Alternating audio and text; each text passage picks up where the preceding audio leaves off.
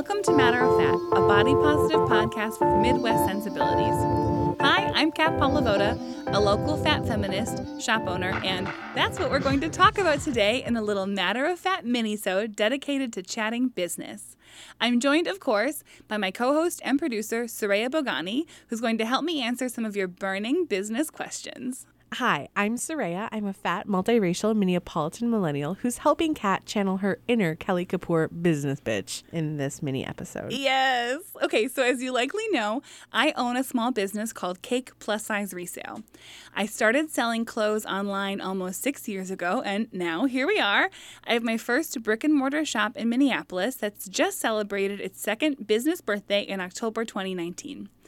Business is booming, I'm strategizing growth for Cake, and I'm able to also work on some cool projects inside and outside of the shop.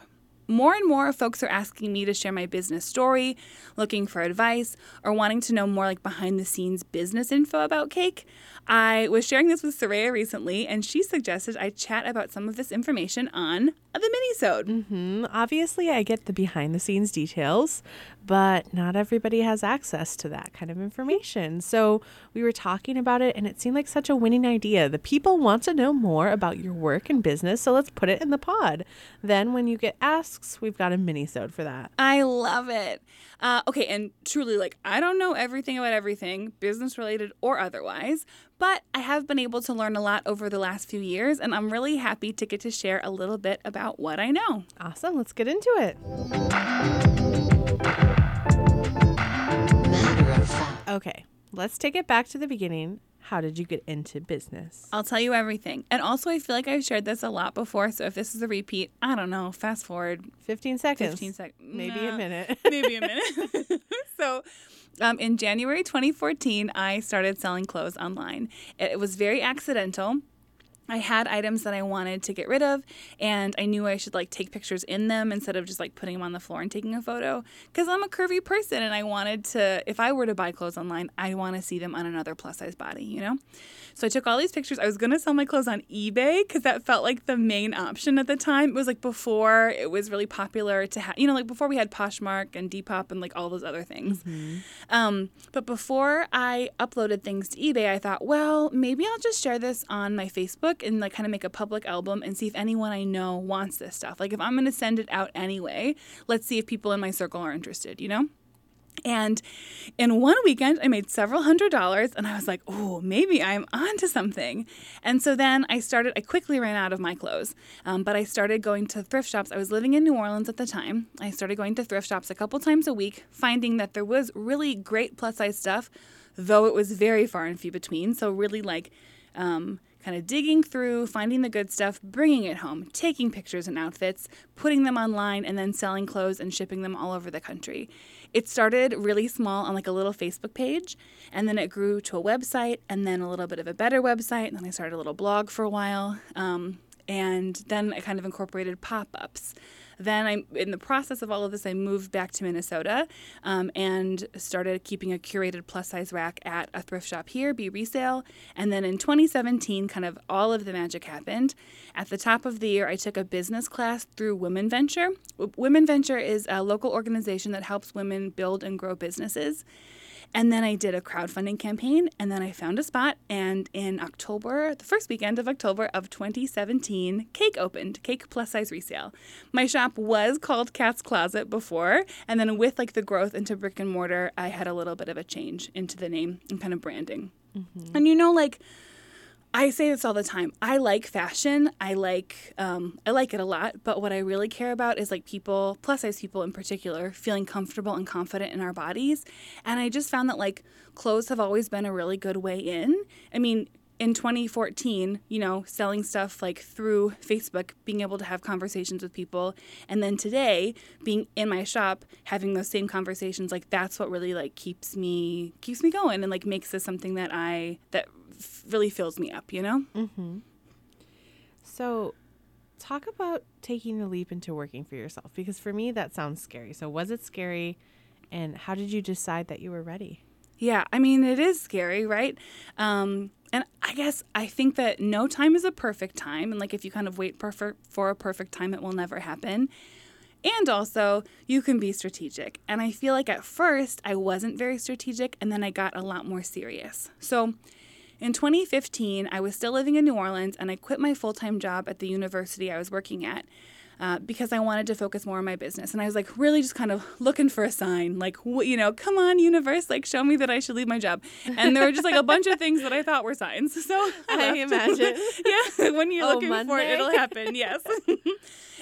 But at that time, like, my business was making very little money. So like Cat's Closet was not super lucrative. Like it felt like a lot then, and it felt like I was doing a lot of work. But like now, it is what I would understand to be a hobby business. So something very on the side, very small potatoes.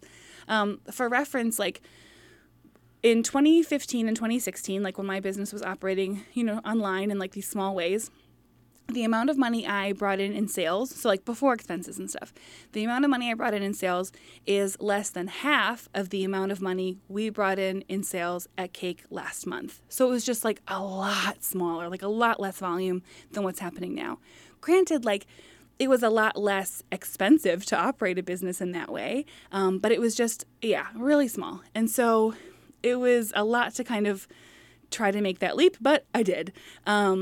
And I guess it felt like it was okay to do that without a solid plan because that was the information I was getting from a lot, and like the suggestions it felt like I was getting from a lot of the quote unquote boss babe women entrepreneur like Facebook groups I was part of, and the communities that I was kind of reaching out to virtually because I didn't have a lot of people in my circle who were like interested or focused on that kind of thing.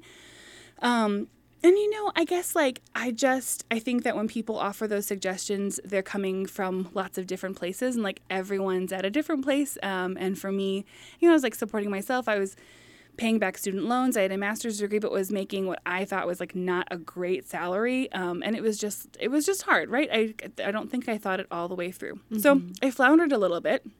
And shortly after I left my job at the university, I decided to move back here to Minnesota because that year of 2015, I had been back and forth a bunch. A bunch of my friends got married that summer. And so I flew Southwest every time, brought clothes with me, did pop-ups. Soraya, you were at many of them.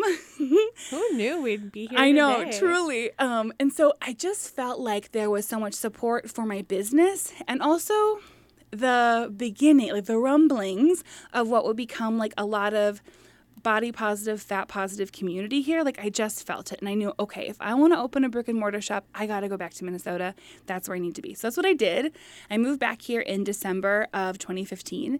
And then the year after, 2016, was just still I was kind of floundering. I financially wasn't doing very well. And so that pushed me to take a temp job that weirdly turned everything around. So I started working as an admin at this local construction company.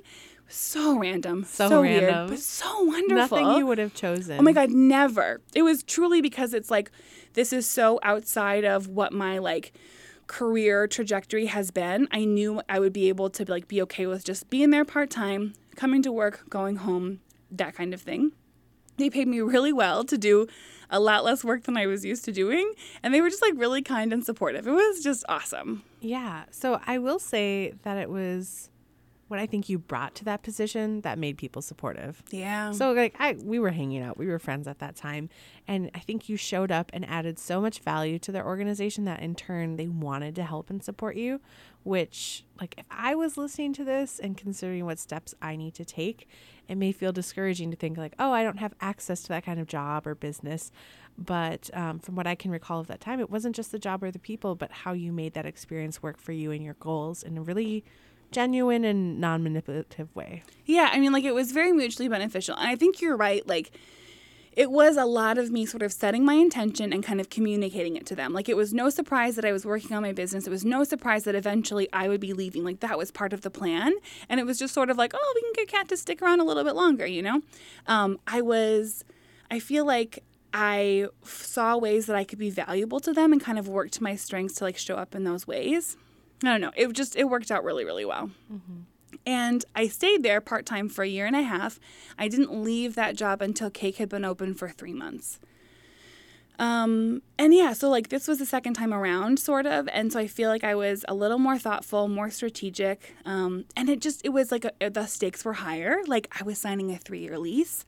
I had loans and was painting and building fitting rooms, building out this shop space. The stakes just felt much higher. And so I think that also I knew okay, you got to be serious about this. So in addition to the part-time job that kind of helped me make this transition into full-time entrepreneurship, I did a lot of other things to help support that. So I cut my personal expenses a lot.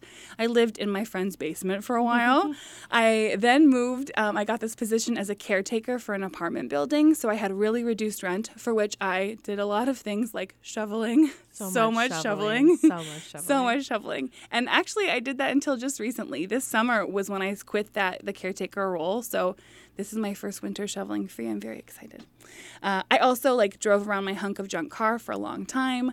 I didn't travel at all. I didn't spend much fun money. I was just very business focused. And I think changing those parts of my personal life really set me up for success and kind of making that change. It also felt more and more I felt like I was going in a positive direction when I doing the business class with Women Venture and sharing my plans with other people and taking more steps to make it real. It just I kept being reminded that I was on the right path, and that helped it feel good as well. I think I'm pretty well suited for this type of life, and the two biggest things I see, it's I think I'm just a little bit more comfortable with risk than some people are, and I think I'm also just more willing in some ways to recognize I'm just going to work a lot at this point in my life, and I'm okay with that. I think part of that's because the work's really fulfilling to me, but I don't know. I oftentimes think I'm not really that special. I'm just more comfortable with with these certain things.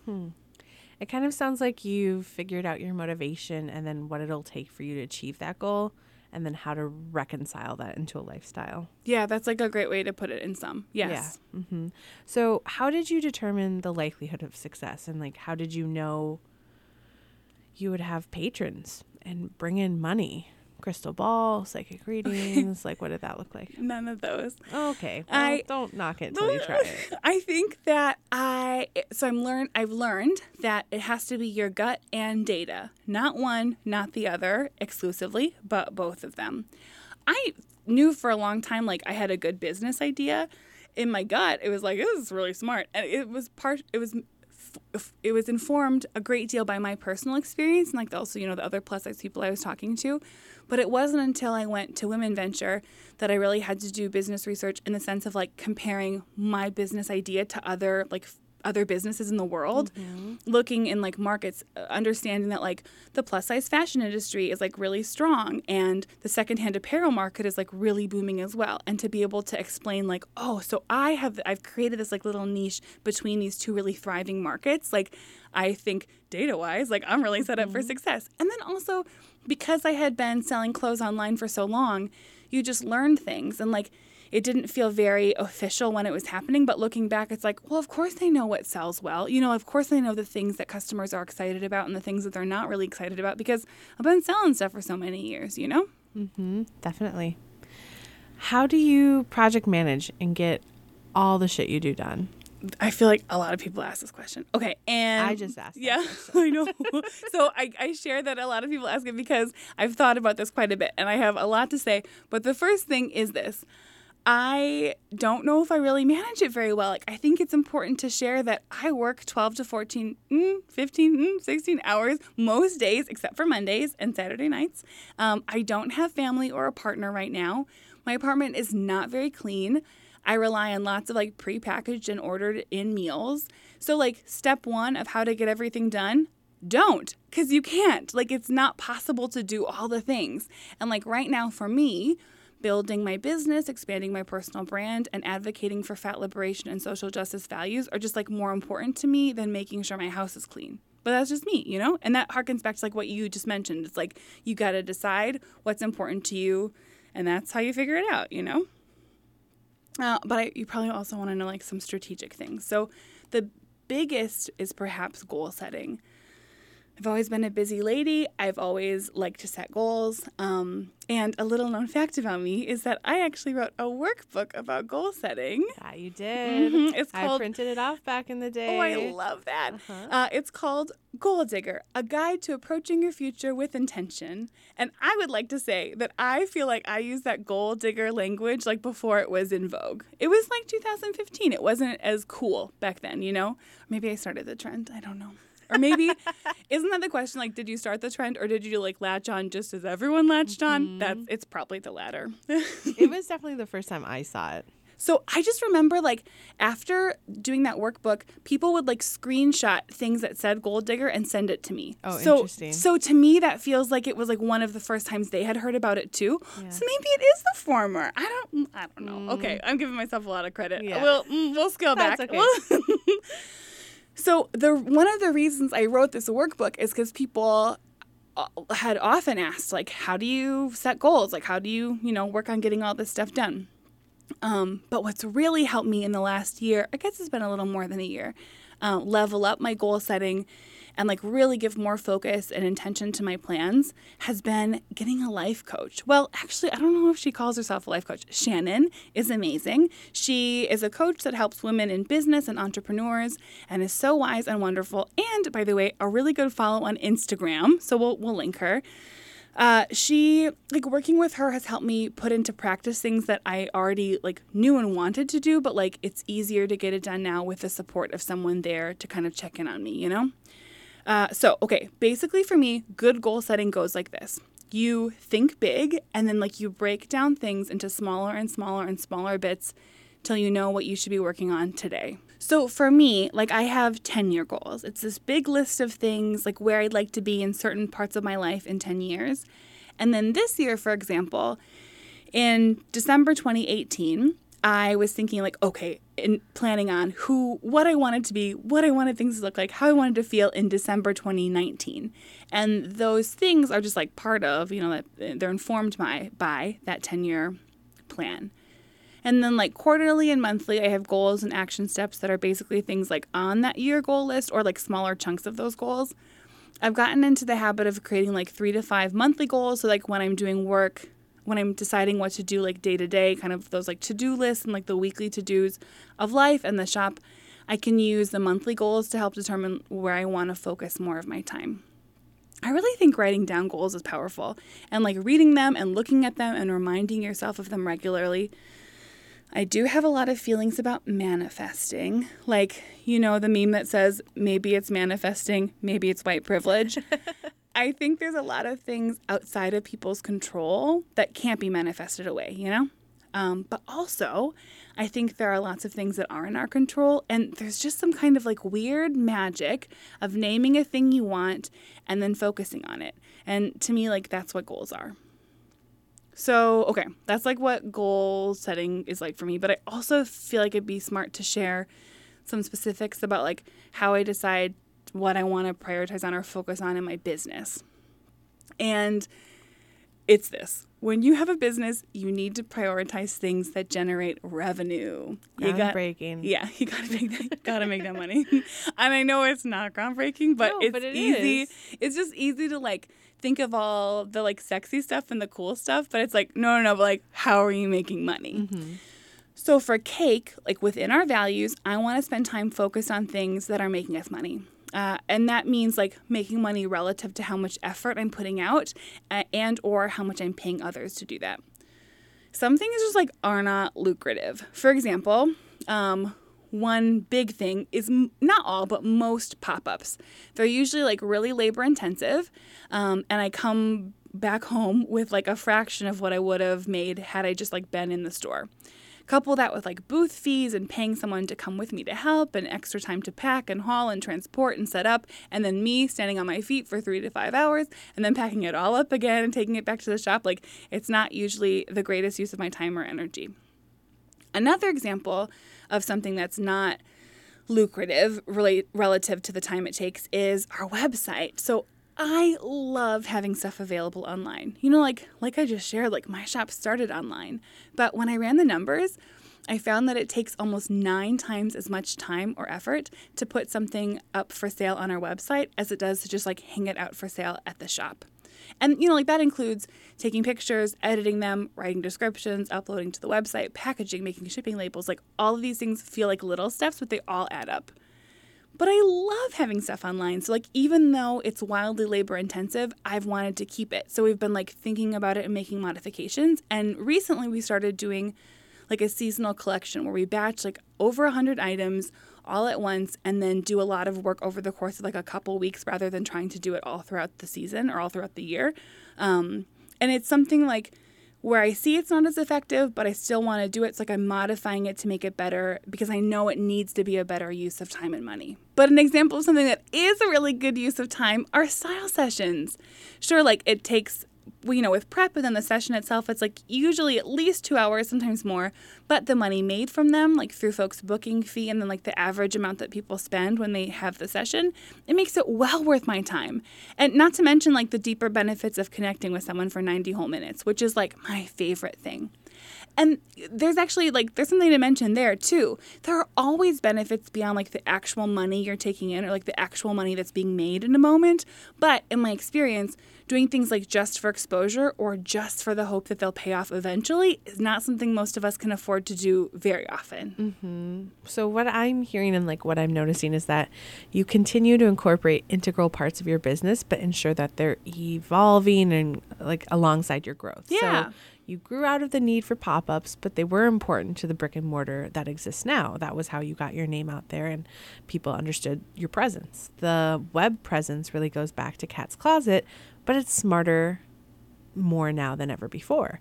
You're not just doing something because you've done it before and it worked once. It seems like you're really taking the elements of what worked and you're reshaping that. So question, how do you innovate or even come up with these ideas? Oh my gosh, I just always have too many ideas. Okay, so but what about the fact that folks don't always have a constant roll of ideas on their mind all the time? So what does that look like for you? Okay, so ideas for coming up with ideas. Yeah.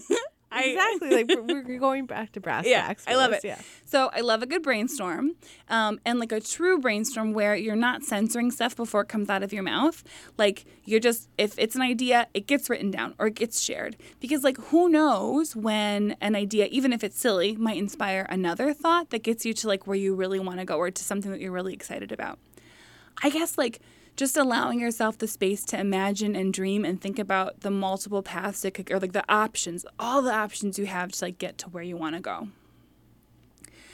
Okay, and I also feel under this question of how I get shit done, I should talk a little bit about some silly little hacks I have. Well, okay, I don't know if they're all silly. Some are. One thing that I've been working on a lot lately is just learning how I work well and doing more of that. Not trying to work in ways that don't serve me, but knowing I am really effective in this space or when I do this, so I'm going to do it. And an example of that is I find that I get a lot done in one-on-one meetings with people. So that's what I do. I'm often planning in real life or phone meetings. Because the thing is, I'm really focused in the meeting. And then I'm also very sure to get stuff done in preparation for the meeting. So I just know it works well. And honestly, Soraya, I think our work with Matter of Fat has really solidified that for me. Yeah. That's how we get a lot of stuff done. Mm-hmm. And I think it works well for us.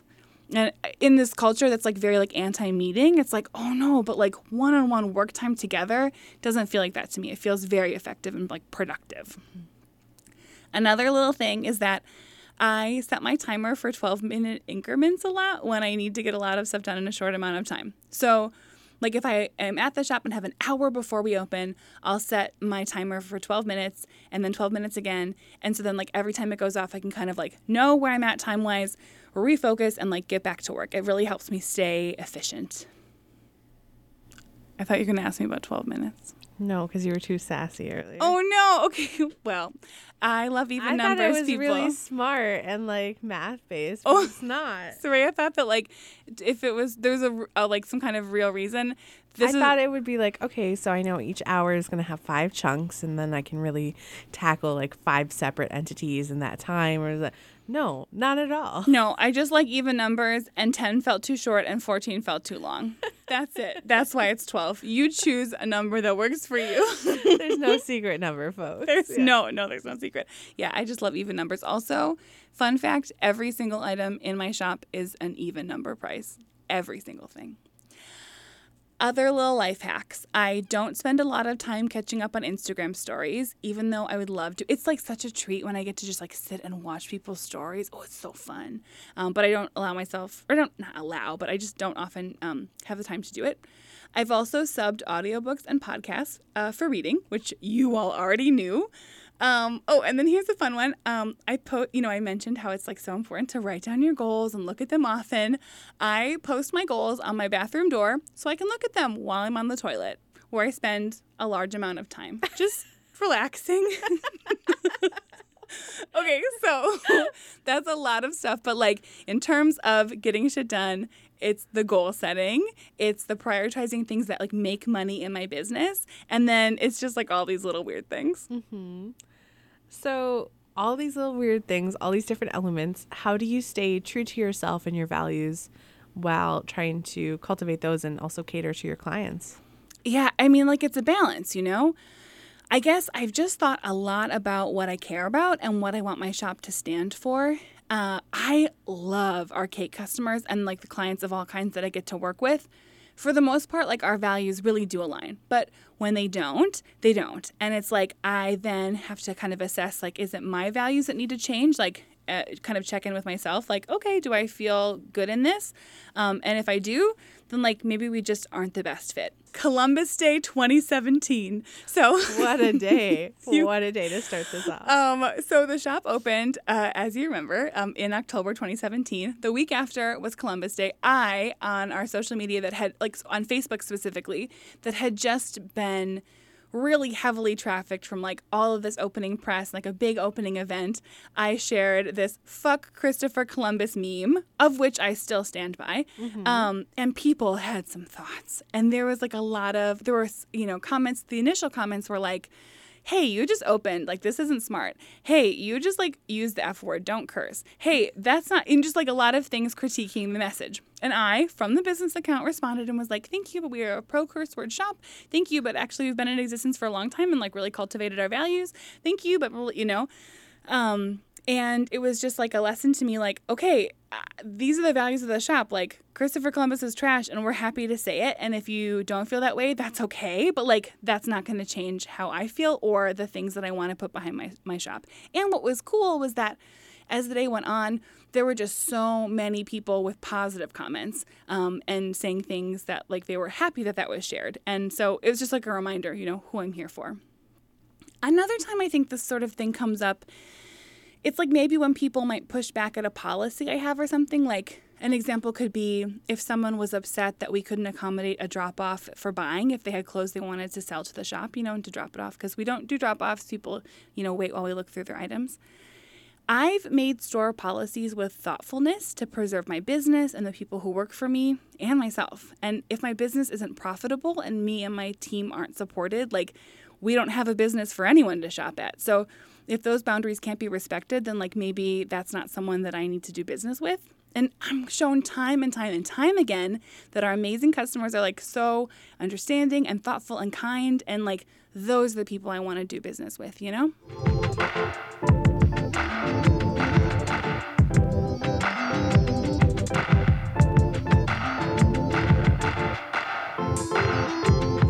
This is so exciting since as a friend, I've seen you grow and develop your business, but it's just like next level to hear it all laid out like this. So Ooh. I hope this helps others think about what they can do next. Thank you. This is just so fun. It's my pleasure to share all this info. And thank you, Soraya, and you, our listeners, for being interested in hearing how my business started and how I do what I do.